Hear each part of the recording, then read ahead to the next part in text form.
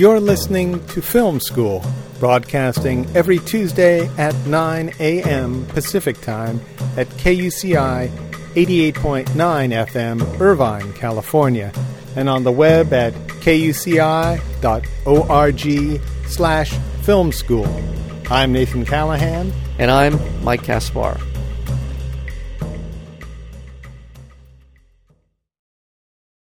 Over the past 23 years, the International Documentary Association has served as a forum and voice for documentarians around the world. IDA currently serves over 2,800 members in 50 countries, offering programs, seminars, lectures, workshops, and screenings for its members and the general public. On the phone with us is the Executive Director of IDA, Sandra Rusch. Sandra, are you there? Yes, good morning. Good morning. Welcome to Film School. How are you doing today? Very well, thank you. Now you're up in Los Angeles, yes? Yes, we are. Just last month, you had a bit of a documentary film festival there at the ArcLight. Is that right? Yes, we have. This is our 10th annual, what we call DocuWeek Theatrical Documentary Showcase. It's really not a festival. It is a showcase. It's a theatrical showing of 16 films that are now being considered as eligible for Academy consideration. What we do is provide an opportunity for documentary filmmakers who may not have distributors to show their films for 1 week, which is part of the Academy rules for eligibility for the documentary genre. And so we had a terrific program this past last week of August at the ArcLight, and this will be our 10th year of doing it. We have a rather good record because several times some of these films that have qualified through us have also been Academy Award nominees, and then some of them have actually won Academy Awards. Well, I want to know a winner's name. Born into Brothels. Oh, really? Oh, that was a beautiful film. Yeah. My goodness. Yeah. We qualified that film, and after it was qualified, it got a distributor, and then it was nominated, and then it won the Academy Awards. So that for the best documentary. That was extraordinary. That was just a beautifully shot film, and it was a touching film. I don't know if you could fault that film in any way. It's one of my favorite. Was that just in 2005? 2005. No, 2004. Sorry, last year was March of the Penguins. Ah. Yeah. Right. Yeah. Well, no, yeah, it was a wonderful film, and on top of it, it was a call to action because what happened as a result of that film is that the photographs of the children that were featured in the film were sold, and lots of that money helped to build a school for kids, the children of prostitutes, and so something actually came out of that changed the situation of the people there. Oh, it's such a great character study of the children, too. Exactly. Each one of them had a different personality and a different take on the success that they were getting through these photographs. Weren't they all given cameras? Yes, they were. Yeah. That was it. A photographer went over there to teach them how to take photographs and thought, wow, this is an opportunity to make a film as well about this. And this year we had some absolutely fabulous films. They ran the gamut from one on Black Gold, which was a whole sort of inside story about the impoverished Ethiopian coffee growers and the injustices there. And we also had a film called Was that The called Abduction. Black Gold? Was the name of the... It's called Black Gold, and it's about the coffee growers in Ethiopia and the injustices that they undergo. And it's a real expose of the multi-billion-dollar coffee industry. You'll only want to drink coffee that is fair traded from now on. So when you go into your local coffee shop, be sure you ask for a brand that's been fair traded, and they'll give it to you. All right. Well, yeah, that's how that label is beginning to appear in more and more places. Fair trade, absolutely, which is a great thing. Well, that's one of the wonderful beauties of this genre, and that as people go into documentary filmmaking, not for fame and not for fortune, because usually you don't get either, but you do have a passion about a subject, and often bringing that subject to the world can make some changes, or can at least affect information and knowledge. And I think there's a great demand around the world now for information other than what we get through the media, through Hollywood. There's a place for all of that, but there's also a place for stories based on true life situations, real people, and real issues. I want to remind the listeners of the word that we're speaking with Sandra Rusch, and she's the Executive Director of the International Documentary Association. I want to hear more titles of the Yeah, documentaries. me too. I'm always, you know what, both Nathan okay, and I well, Nathan and I both become quite the documentary fans over these last 10 years. I'm I delighted, and our organization is basically open to anyone who wants to join. You don't have to be a filmmaker. You can be a fan of the documentary genre because you're helping support filmmakers. We publish a magazine, and through us, filmmakers have a better chance of getting their films seen and made. But some of the other films that were shown last month, the other one was called Abduction, the Megumi Yokota story, and this is produced by Jane Campion, who was an Oscar-winning director of feature films, and it's a story of a true story of, obviously, of a 13-year-old Japanese girl who was abducted by North Korean spies in 1977. And this film follows her parents for 30 years as they battle to bring her home. Wow. And it's an incredible story of espionage and family love, etc. That was... So, watch out for that one and Black Gold. And then there's another fascinating film called Jesus Camp, and this was we've heard about this. It's about evangelical Christians, and there's a camp that children go to in Devil's Lake, North Dakota, where kids as young as 6-year-olds are taught to become dedicated Christian soldiers in God's army. And it's the first time we've had a look into an intense training ground that recruits born-again Christian children to become part of the active of America's political future. And it's a very moving and very beautifully made film. Yeah, I hear that it's very, well, I don't know how else to say it, but it's nonpartisan. I heard it's very flat presentation, totally. yeah. To tell you how nonpartisan it is, that the people who are featured in the film are very pleased with it. So you know that they feel that their story has been told in an objective way, and the filmmakers have not taken a side.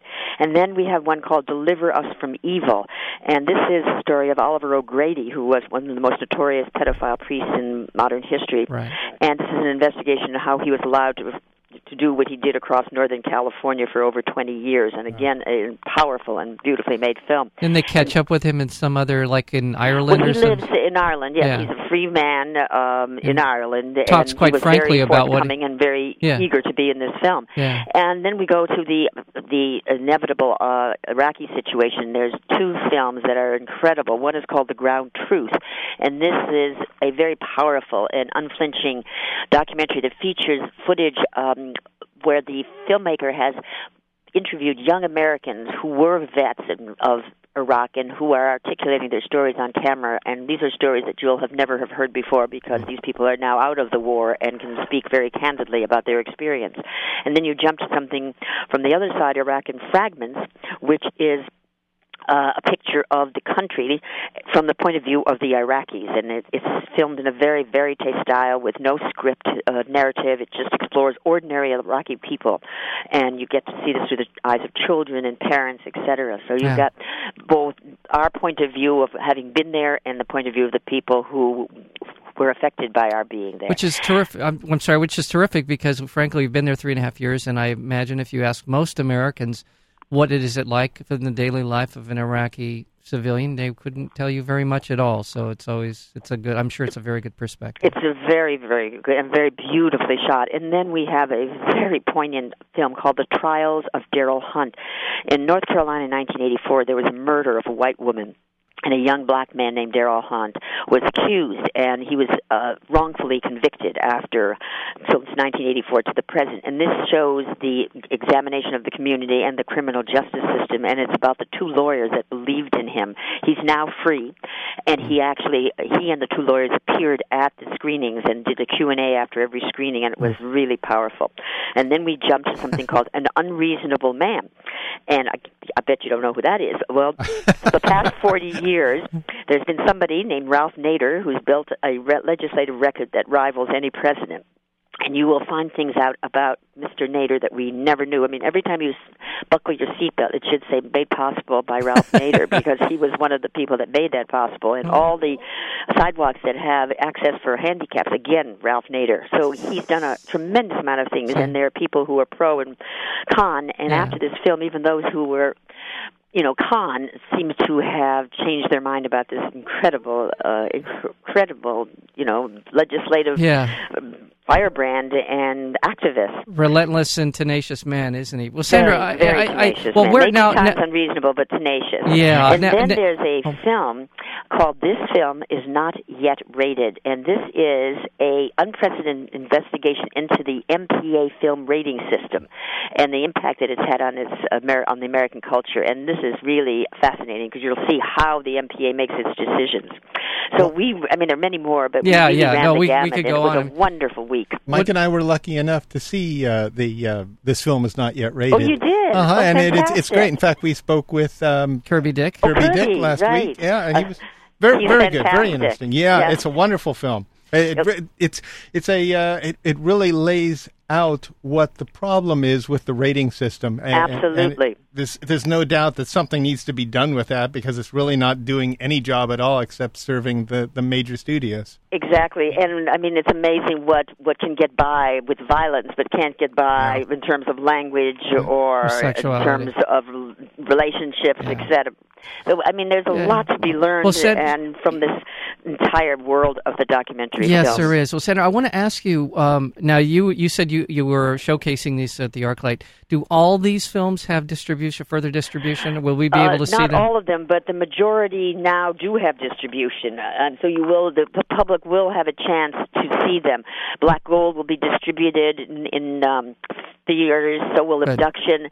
So will Jesus Camp. That's an A&E film. Right. And Deliver Us from Evil is a Lionsgate film. Well, The Ground Truth will be released by Focus Features, and this film is not rated. Did you see it in the theater? We saw a screener, but it's at the theaters. It's across the street from us. So. Right, it's out there now, and Iraq and Fragments has Typecast releasing, and The Trials of Daryl Hunt will have HBO, and IFC will release An Unreasonable Man. Okay, so terrific. There's a chance for all of you to go and see these films. Right, now, Sandra, so because of you showing them at the ArcLight, does that automatically qualify them for Academy consideration? The Academy rules are very complicated and interesting. They are different than the rules for features film. To become eligible, you must show for 7 days consecutively in a theater in Los Angeles County or the borough of Manhattan, and then you must go out on a rollout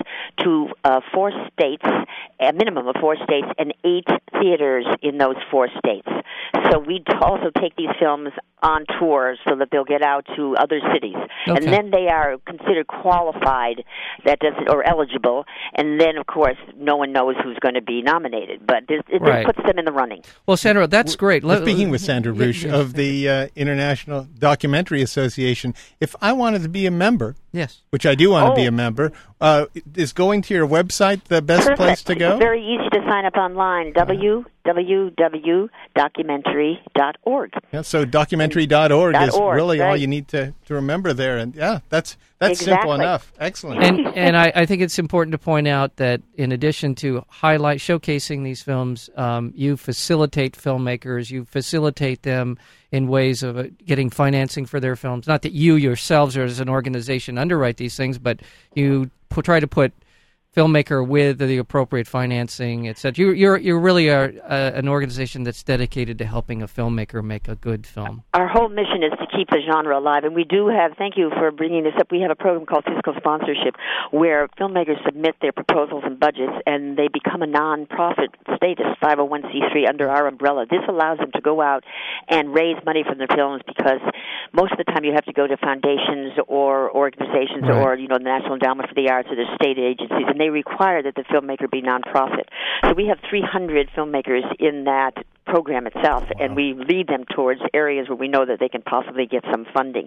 So that's a very important part of our mission. Yeah, it's not just about showcasing films; it's about really getting them made, and and the fact that you take them on the road to sort of help them fulfill this requirement for Academy consideration is another remarkable part of the work that you do at IDA. So thank you. Yeah.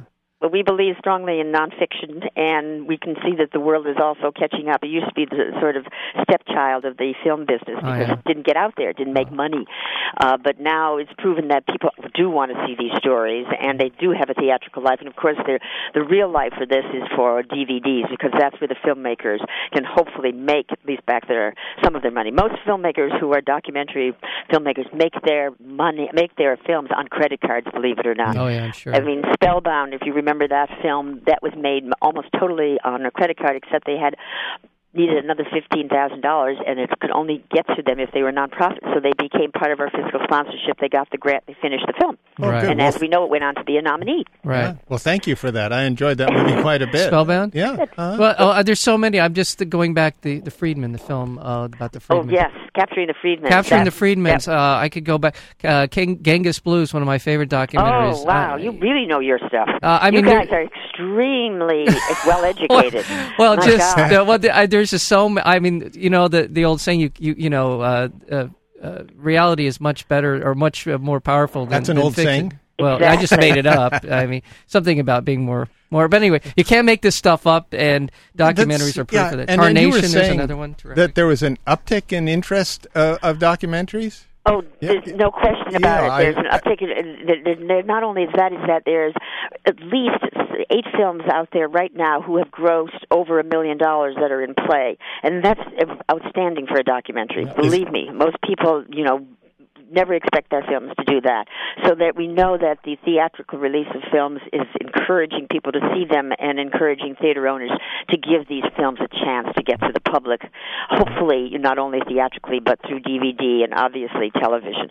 But a theatrical release gives it the credibility so that then people will, hopefully hear about it, and if not, buy it on DVD, rent it, etc. Yeah. No, Netflix, of course, has been a great boon to the documentary genre. Yeah, and haven't they actually, they really have championed a few documentaries of late. Absolutely, yeah. And at least now you can go to Netflix and try to find some of the documentaries you've heard about or you've missed.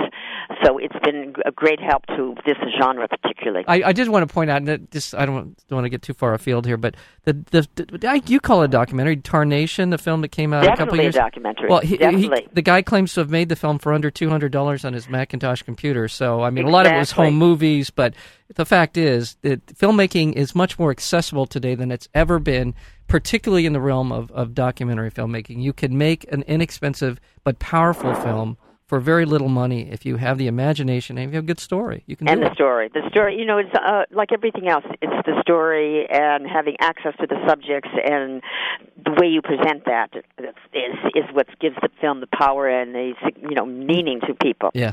So it's the technology has allowed us to do much more. And we're thrilled. And some people thought, with the technology, the quality would decline. On the contrary, it's not. We see more documentaries and better ones every year. Yeah.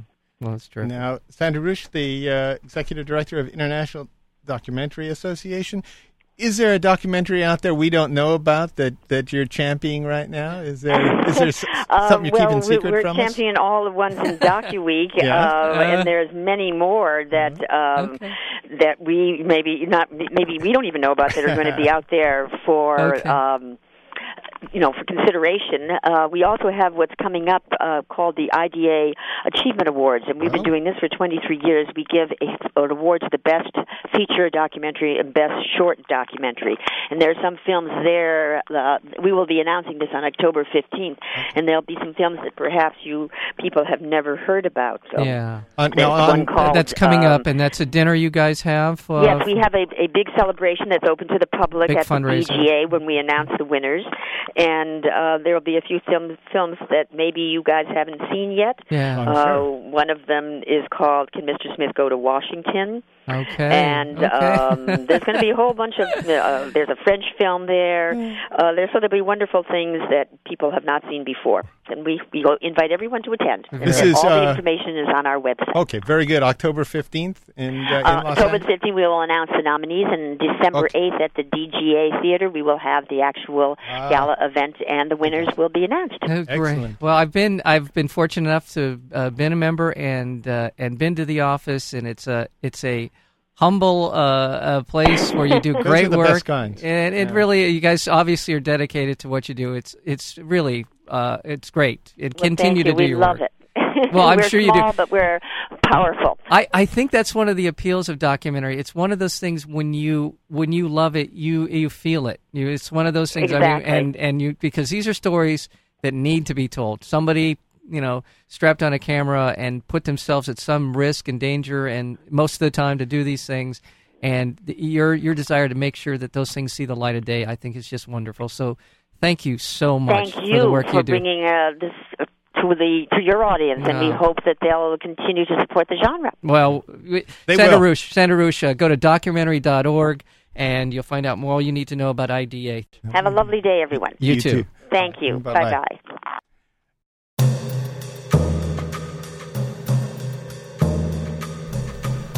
To learn more about Film School, listen to more interviews, or subscribe to our podcast, visit our website at kuci.org/filmschool.